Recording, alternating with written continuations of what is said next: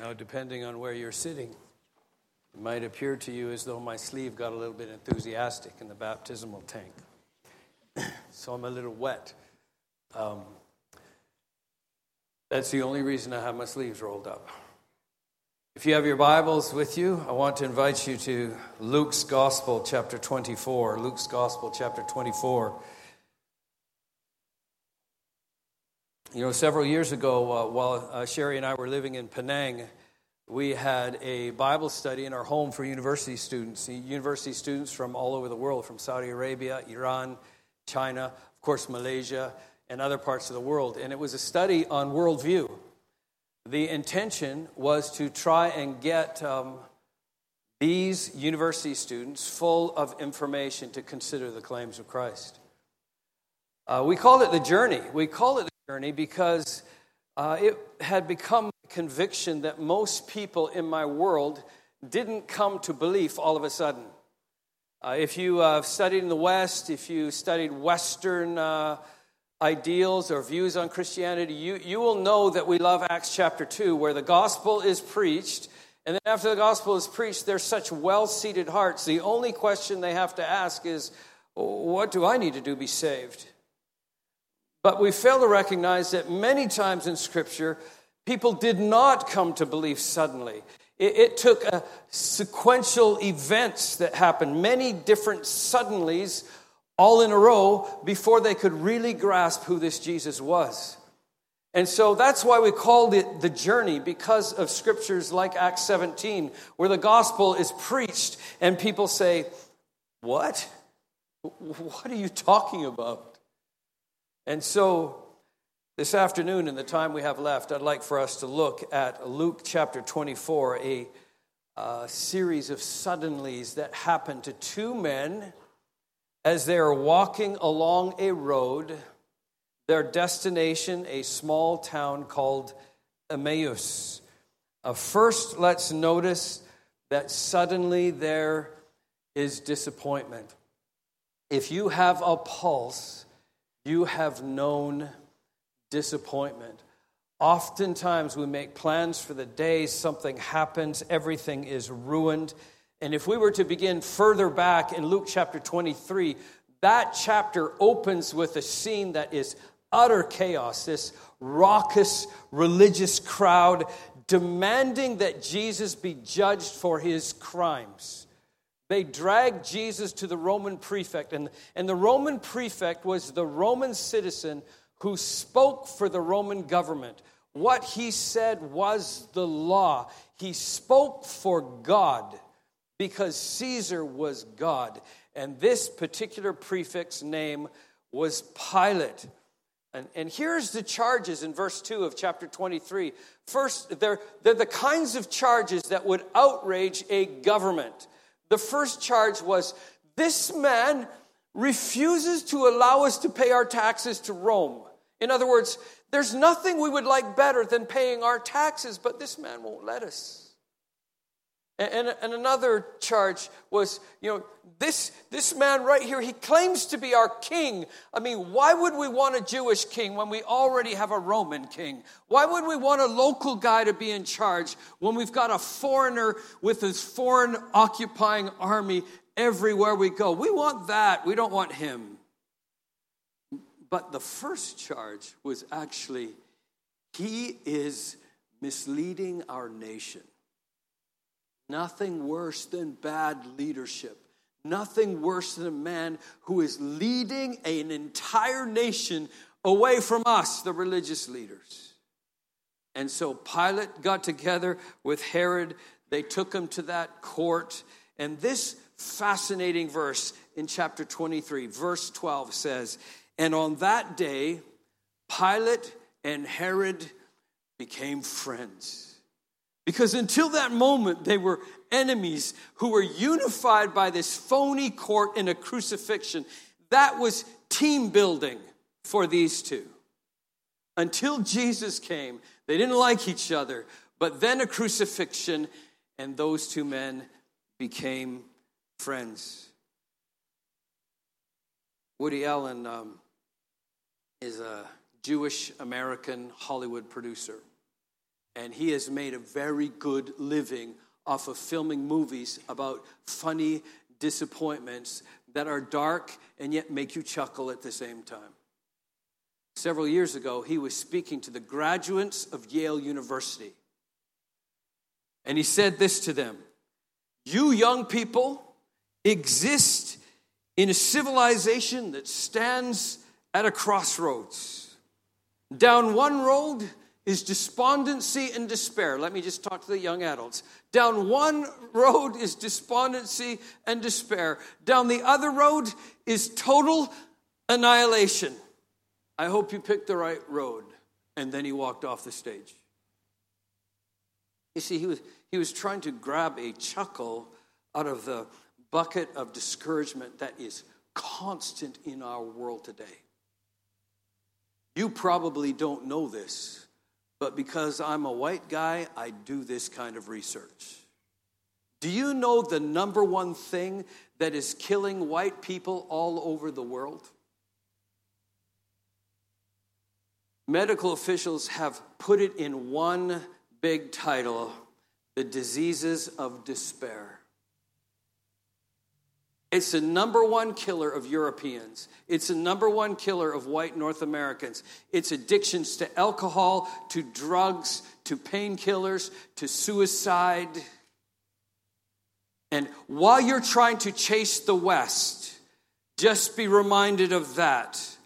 While we pursue evolution and are led to believe this is a good thing, while we face the joy of being among the first world nations, Singapore, there's other stuff that comes with it. Because as our houses get bigger, full of stuff we feel like we can't live without, as our stomachs get fuller of food we can't say no to, somehow our lives still feel empty. And empty is hardly ever a good thing. Empty words mean I've suggested something I don't really mean. Empty cupboards mean I have no food for my family. An empty wallet means my American wife doesn't trust me with money. Oh, no, that's just a joke. But here's the thing. An empty tomb, who would plunder a pauper's tomb? There's nothing in it but a body. That was beyond imagination. And see, this is what came suddenly. They thought they were following the king. They thought they had a Messiah on their hands. All the other disciples of all the other teachers, no one had a teacher like Jesus. And suddenly he was dead. Their dreams collapsed. And his followers had begun to scatter. This was the first Easter morning, Luke 24. Easter had arisen. Joy had come, but they were living life just as if it hadn't. And that's everybody you know. Christ is risen. Joy has arrived. And we're chasing after stuff that doesn't fill our soul. And so those who had loved Jesus, they were scattered. They were returning to their same old disappointments. And Cleopas and his companion, they were two such followers. They weren't famous. They weren't a part of the leadership corps. They weren't even at the Last Supper. They were just some who had hoped this might be the one. They were just two nobodies who thought they had something, and suddenly they knew disappointment. Here is good news. If you have known discouragement, if you have known disappointment, there's good news in it. Because disappointment, discouragement informs me that I need something more. It wasn't actually that HDB flat that I dreamed about getting. It actually wasn't that beautiful car. It actually wasn't that girl or that guy. Disappointment, discouragement informs me that I need something more. And not only that, it informs me that all of my efforts are insufficient. You could be the most religious person in the world, the most diligent, hardworking person in the world. When discouragement comes, it reminds you, my efforts are not enough. But second, suddenly, in the middle of their disappointment, Jesus is there. That brings us back to Luke chapter 24, verses 15 and 16. Now, remember, this was the day. That body should be 3 days cold, dead in the grave. There wasn't even any spices put on that body because the Sabbath day was coming. Remember, the women went to get spices, but they didn't go back because it was a Sabbath day. It was preparation. They couldn't work on the Sabbath. That body didn't even have the benefit of embalming spices to tamp down the stench of death. While they were talking and discussing together all these things, this is verse 15. Jesus himself drew near. And that would be enough. But there's more. Jesus himself suddenly was there, and he went with them. Now, do you understand how extraordinary this is? Those disciples were not on that road looking for Jesus. They didn't wake up that day and say, hey, I got a good idea. I bet you Jesus is going to be in Emmaus. Let's go there. Because they knew Jesus said, stay in Jerusalem. All of you guys who wander, this is good news. It's good news for me, who was blessed with a Christian family, who made all the sacrifices. They were cut out of wills, my parents, so that they could receive Christ. If you come from Scotland, you're sure not going to be a Baptist. But I ran from it. But just like these two men, while I was on my way to somewhere else, suddenly Jesus was there. Just like some of you, you were on your way to somewhere else, and then Jesus was there. Even when I'm doing the opposite thing, going the opposite direction. You understand Emmaus? You know what that means? Hot springs. These guys were, I can't bear the discouragement. I need a spa day. Right? I know Jesus said, wait here in Jerusalem. I'll come to you. But I don't know what that means right now. He's dead. He's been dead 3 days. And by the way, they had already heard about the women who went and saw the tomb empty. And in the Greek, it literally says, but the disciples thought, oh, these wagging tongue women, who can believe them? They were talking about these things, going the wrong way. Frank Forrester Church has said that religion is the human response to being alive and having to die. That's why religion exists. Now, I don't know if that's true or not, but this is what I do know. Faith in Jesus is a result, a human response to God meeting me while I was on my way somewhere else. Most of us didn't start out this life thinking, how can I plan to find God? Very few of us began even this day. Christians, I'm talking to you, church members. Very few of us started this day thinking, I hope I meet Jesus in the chapel of the Holy Spirit. I mean, I'm confessing because I was hoping the speakers were working. I was hoping my sleeve wouldn't get wet. I was not saying with the best of them, I hope I meet Jesus this day. But good news, on my way to worrying about something else, Jesus was there and went with me. God must surprise us on our way to something else. Otherwise, he who made me knows I'll be thinking, boy, I sure was clever to find God the way I did. Sure stinks to be those other people. They're not as smart as me. They're not as righteous as me. It's not our achievement. We were all faced another direction. And that's why repent means turn around. Someone's after you. Suddenly, he's there. Third, suddenly we are full of information. Now, I don't know if you're this way, but I've heard a few prayers in church. We tend to pray to God as if we're informing him. He is the God who knows all things, who made all things. And then we pray, well, God, Brother Chin, he's in the hospital. He's taking his last procedure today. And, who knows what's going to happen? God does. But suddenly there I am informing the God of all things what's going on. And this is immediately what these two wandering disciples began to do. Jesus like, so what are you talking about? And they say, okay, so you're the only one in this whole land who doesn't know what's been happening. Listen. And then they told him the whole story as if, number one, he's not God, and number two, he wasn't there. This man, Jesus, taught like no other. He did mighty things. This miracle-working prophet. We had hoped that he was the Messiah, but then, he died. We hoped he would rescue us. The primary reason we do not know what God is up to in our world is we have vision that is obstructed by all the information we want to tell God.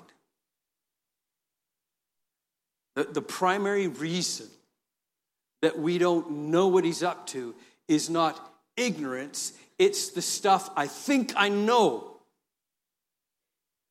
And that's what they were doing on that road as this person that they could not yet recognize, this resurrected Jesus who was suddenly there. They were informing him all the stuff they knew. And it got in the way, including their ambition. We thought he was the one who was going to restore the kingdom to us. See, there's the ambition that obstructed their vision as to what God was doing in his world. A lot of Bible characters had this problem. Asaph in Psalm chapter 73, verses 10 and 11, he says, people are dismayed, and confused. They ask, does God realize what's going on? Is the Most High even aware? And Eliphaz, you don't want to be a friend of Job. In Job chapter 22, verses 13 and 14, he says, God can't see what I'm doing. He can't see us. He's way up there walking on the vault of heaven. And Tubal-Cain, you can see him mentioned in Genesis chapter 4, verses 22, but he's the most fascinating character in the worst movie you will ever see, Noah. But I love this line. Tubal-Cain, the king of the descendants of Cain, says this, we are abandoned, orphan children, cursed to live by the sweat of our brow. You see, when you're so busy telling God all the stuff you know, you might be misled into thinking he doesn't see. I don't care who you are, how insignificant you feel right now. God has noticed you. He has come near. And while you came here on your way to someplace else, he's here. He's noticed. And he is for you. I agree with Michael Gungor. You should Google him on YouTube. Michael Gungor, he's the guy. He's a doctor, by the way, who says that men, okay, ladies, it's better if you don't listen right now. But men, we handle stress by categorizing. We like everything in a box. So we have a big box for work, right? And we have a box for family. And we don't like our boxes to mix. That's why when your husband comes home and you say, hi, sweetie, how was work today? He says, I don't want to talk about it. Because we don't like to mix our categories. That's why when men do church or men do temple or mosque, we have a specific time in our calendar when we do that stuff. The rest of the time, we've got to make a living, Can't live like that all the time. I'll give it 1 hour. Right? And we guys, we have boxes for everything, including friends. No, we don't have a friends box. We don't have time for friends. We've got an acquaintance box. We don't know our guy friends really that well. They're more acquaintances. That's the best we can do. But here's the thing. The biggest box Dr. Gungor says that men have is a nothing box. Right? Have you seen that? It's the box we go to when we're really stressed out.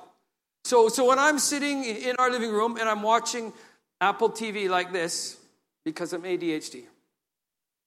Sherry says, "What are you watching?" I say, "Nothing."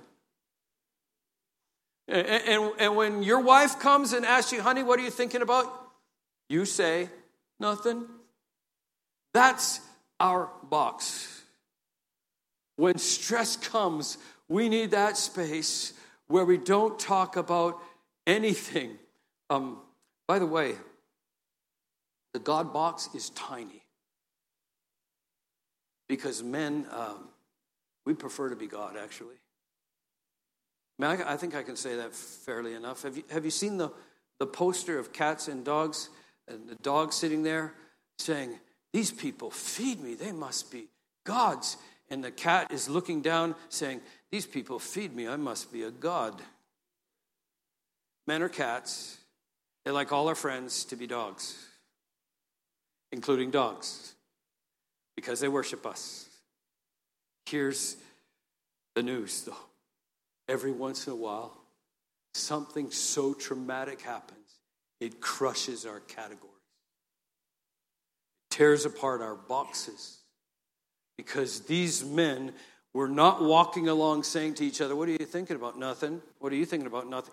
They were crashing their categories. They were discussing all that had happened. That was the kind of trauma that they had experienced that day. And then suddenly, in verses 25 and 27, they were overcome. Their information was overcome by truth.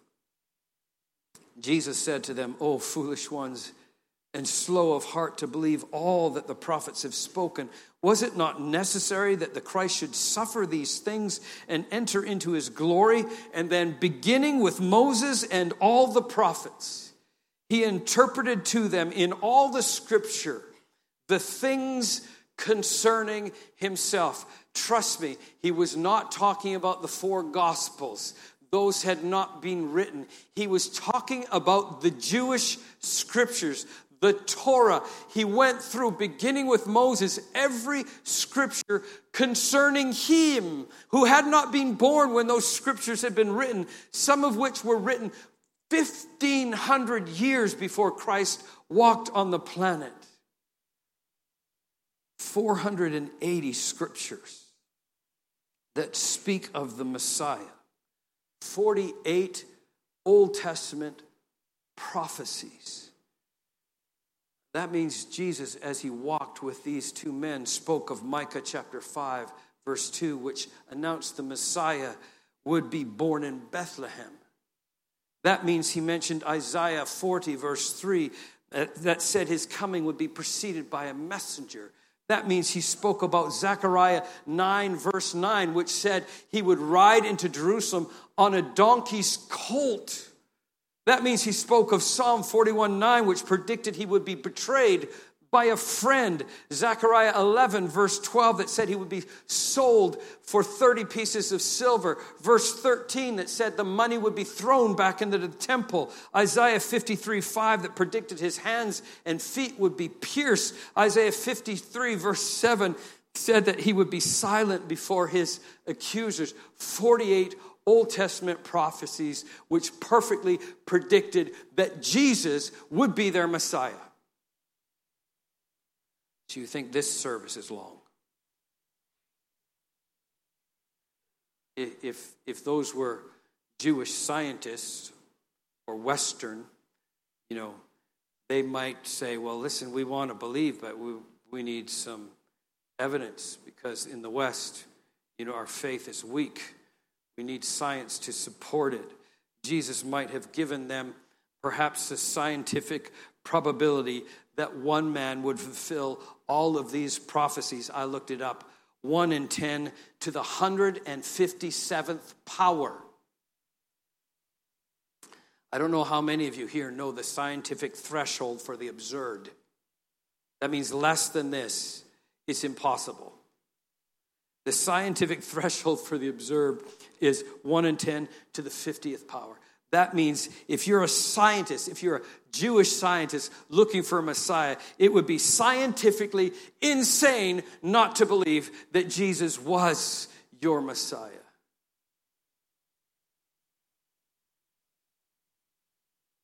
Leonid Brezhnev was once the most powerful man of the most science-prone society the world has known, Soviet Russia, or the Soviet Union. When he died, he had ruled over the Soviet Union, an atheist, science-leaning governance for longer than any leader except Joseph Stalin. And when he died, it was on the international news.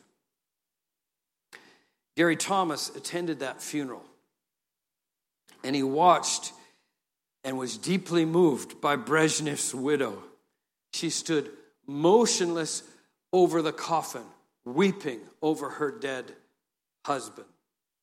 And soldiers, generals would go up to her and try to wipe tears and try to comfort her. And she still stood there until the last moment when the order was made to cover up that body in an extraordinarily bold move, perhaps one of the most profound acts of civil disobedience. Just before they covered his body, that woman reached down and drew the cross of Christ over her husband's chest, daring to believe that her husband was wrong.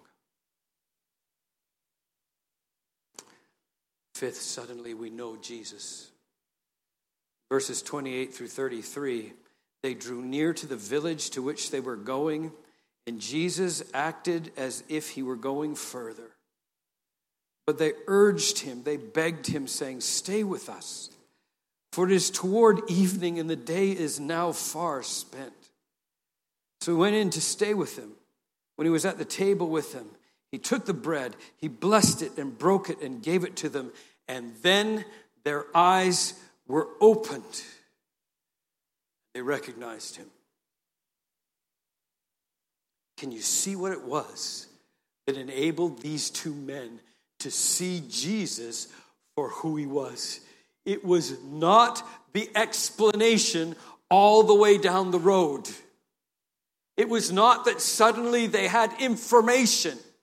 It was not some scientific model of improbability. It was not their own achievement. They didn't open their eyes were open. Why? Because raise the dead power can give sight to the blind.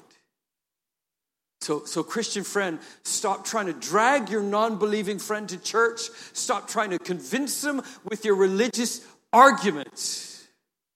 This God, if he is God, can open eyes. Without science, without information. Suddenly, their eyes were opened. And at that moment, verse 33 says, they arose and returned to Jerusalem and said, "The Lord really has women. He's risen." Start believing, women. He's risen.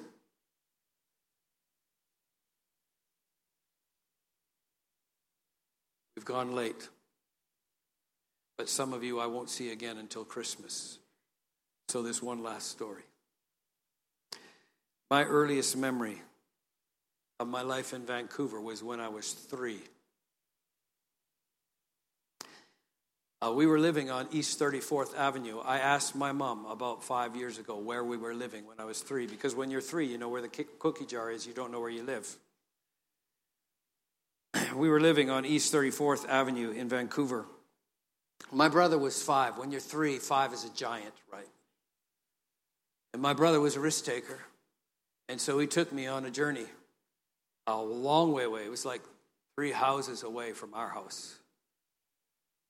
And this one little house in our neighborhood, it had a dip in the backyard. And in the backyard were peach trees. And I remember I was 3 because I was up in that tree thinking to myself, I'm a great climber for just being 3. My brother was on the ground, not a very great climber.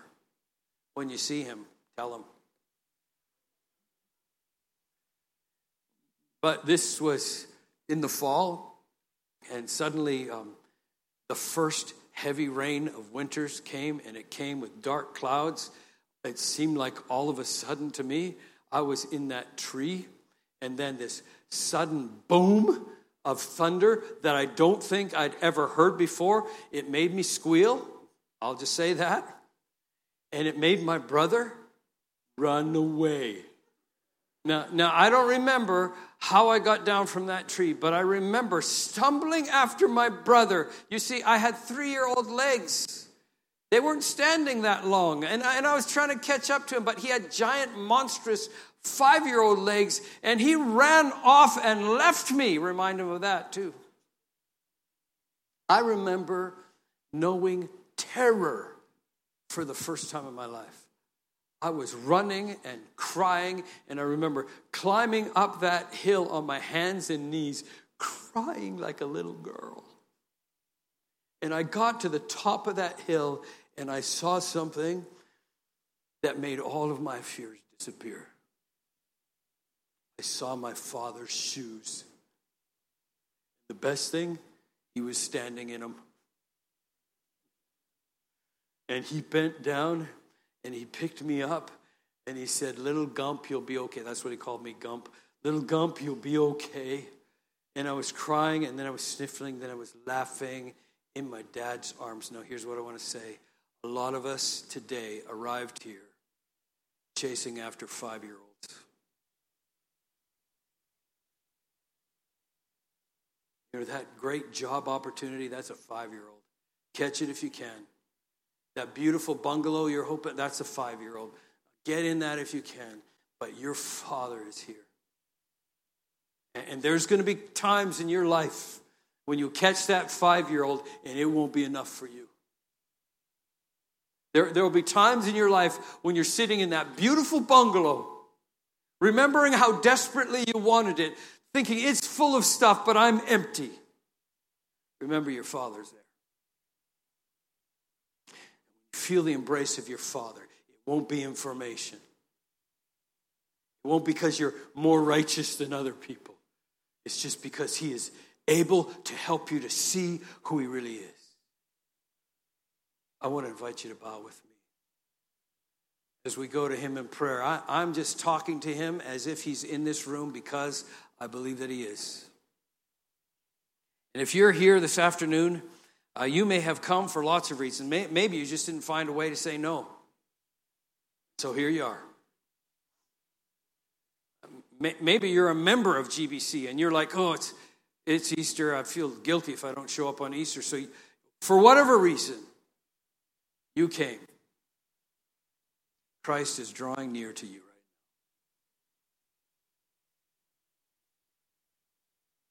If he is real, if he is the true and living God who fills us up with peace, died so that we could live, would you not want him to open your eyes, to know who he is, to realize that his affection for you is all-consuming, so great that he would leave paradise, suffer indignation of the religious, beatings, being thrust open by a spear, nailed to a tree. So great was his love for you. Would you want to know him?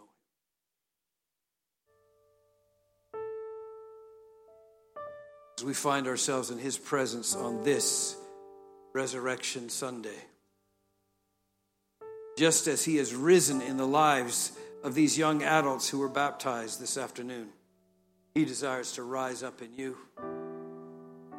fill you with everything that he is: love, joy, peace, patience, kindness, gentleness, self-control, and this life, full, more abundant.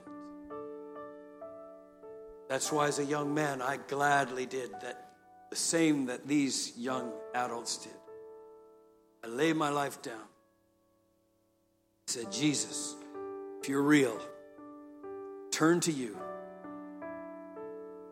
Because while I was on my way running from parents and religion, you came near, walked with me.